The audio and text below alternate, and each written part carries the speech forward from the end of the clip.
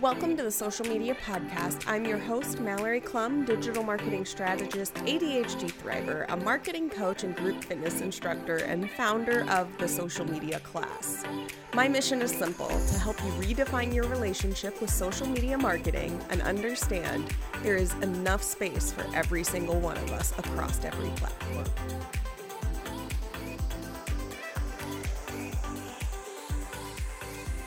I know I've said it once, but it's impossible to not say again. Welcome to the first ever episode of the Social Media Podcast.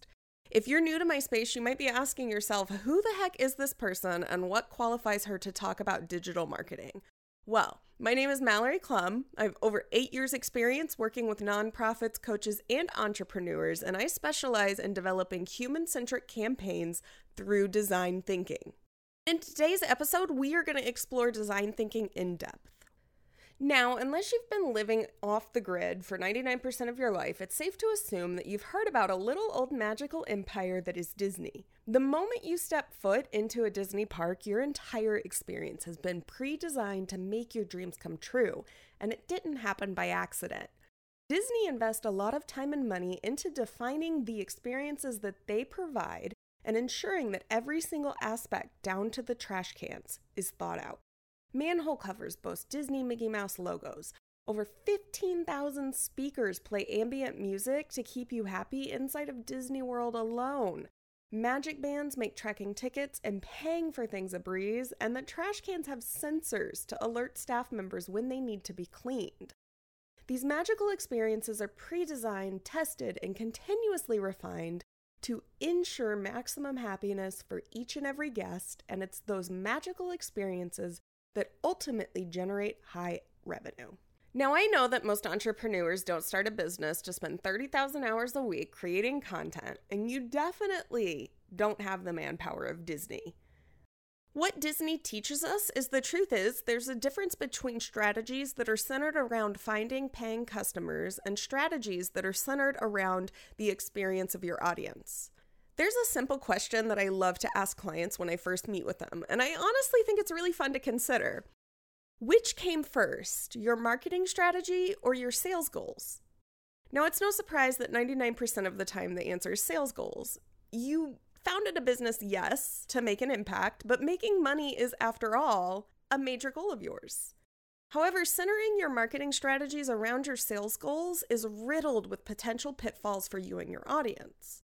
The pressure to create content becomes extremely intense when you apply the pressure of growing your bank account, and it draws out a negative mindset that what you're doing is never good enough. Your relationship with social media begins to deteriorate as you start to feel like 10 likes on a post means nobody cares, or 500 followers means that the algorithm quite honestly hates you.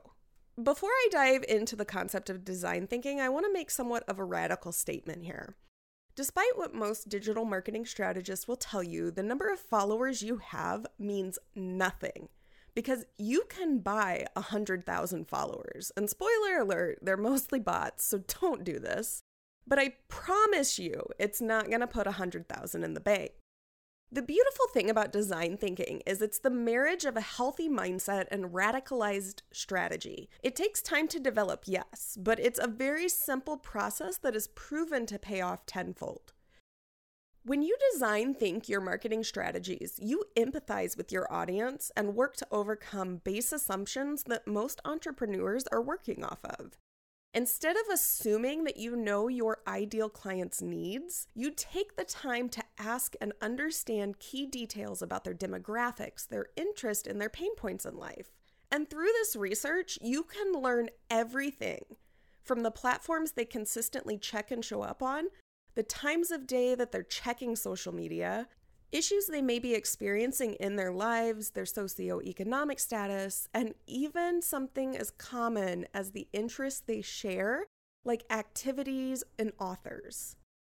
Once you've defined various aspects of their lives, you step into this process of ideating and strategizing and defining content that can provide the most meaningful experiences that very honestly begin to stand out over time.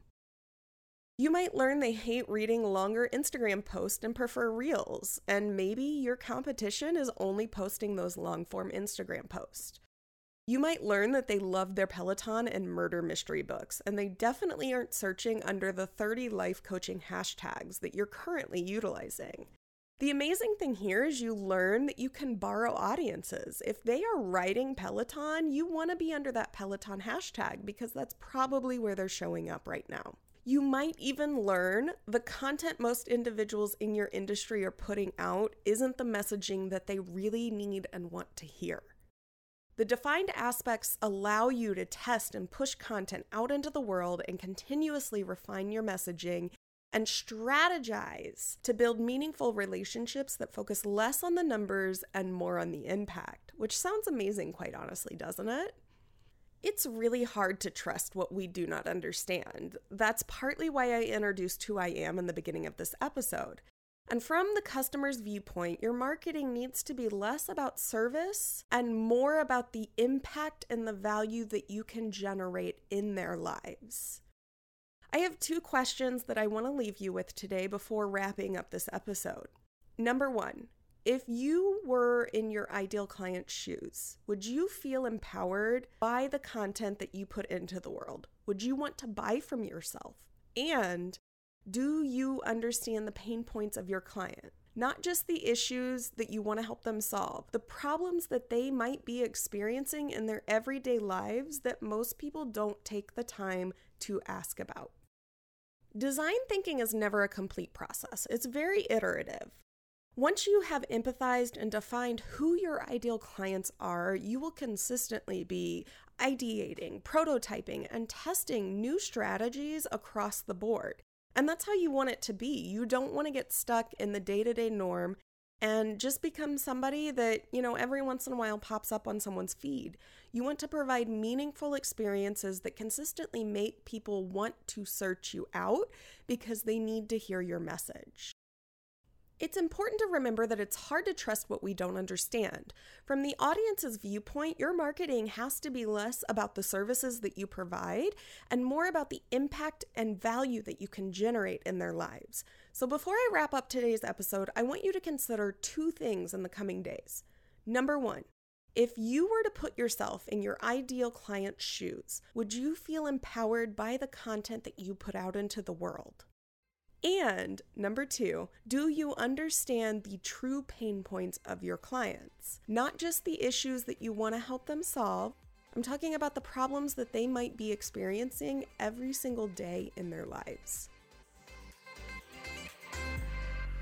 I want to thank you for joining me today. If you want to dive deeper into design thinking and social media strategies, follow me on Instagram. My username is Mallory, Mallorie, Clum, Cloum. The fastest way to reach me is to send a quick DM, or you can email malloryclum@gmail.com.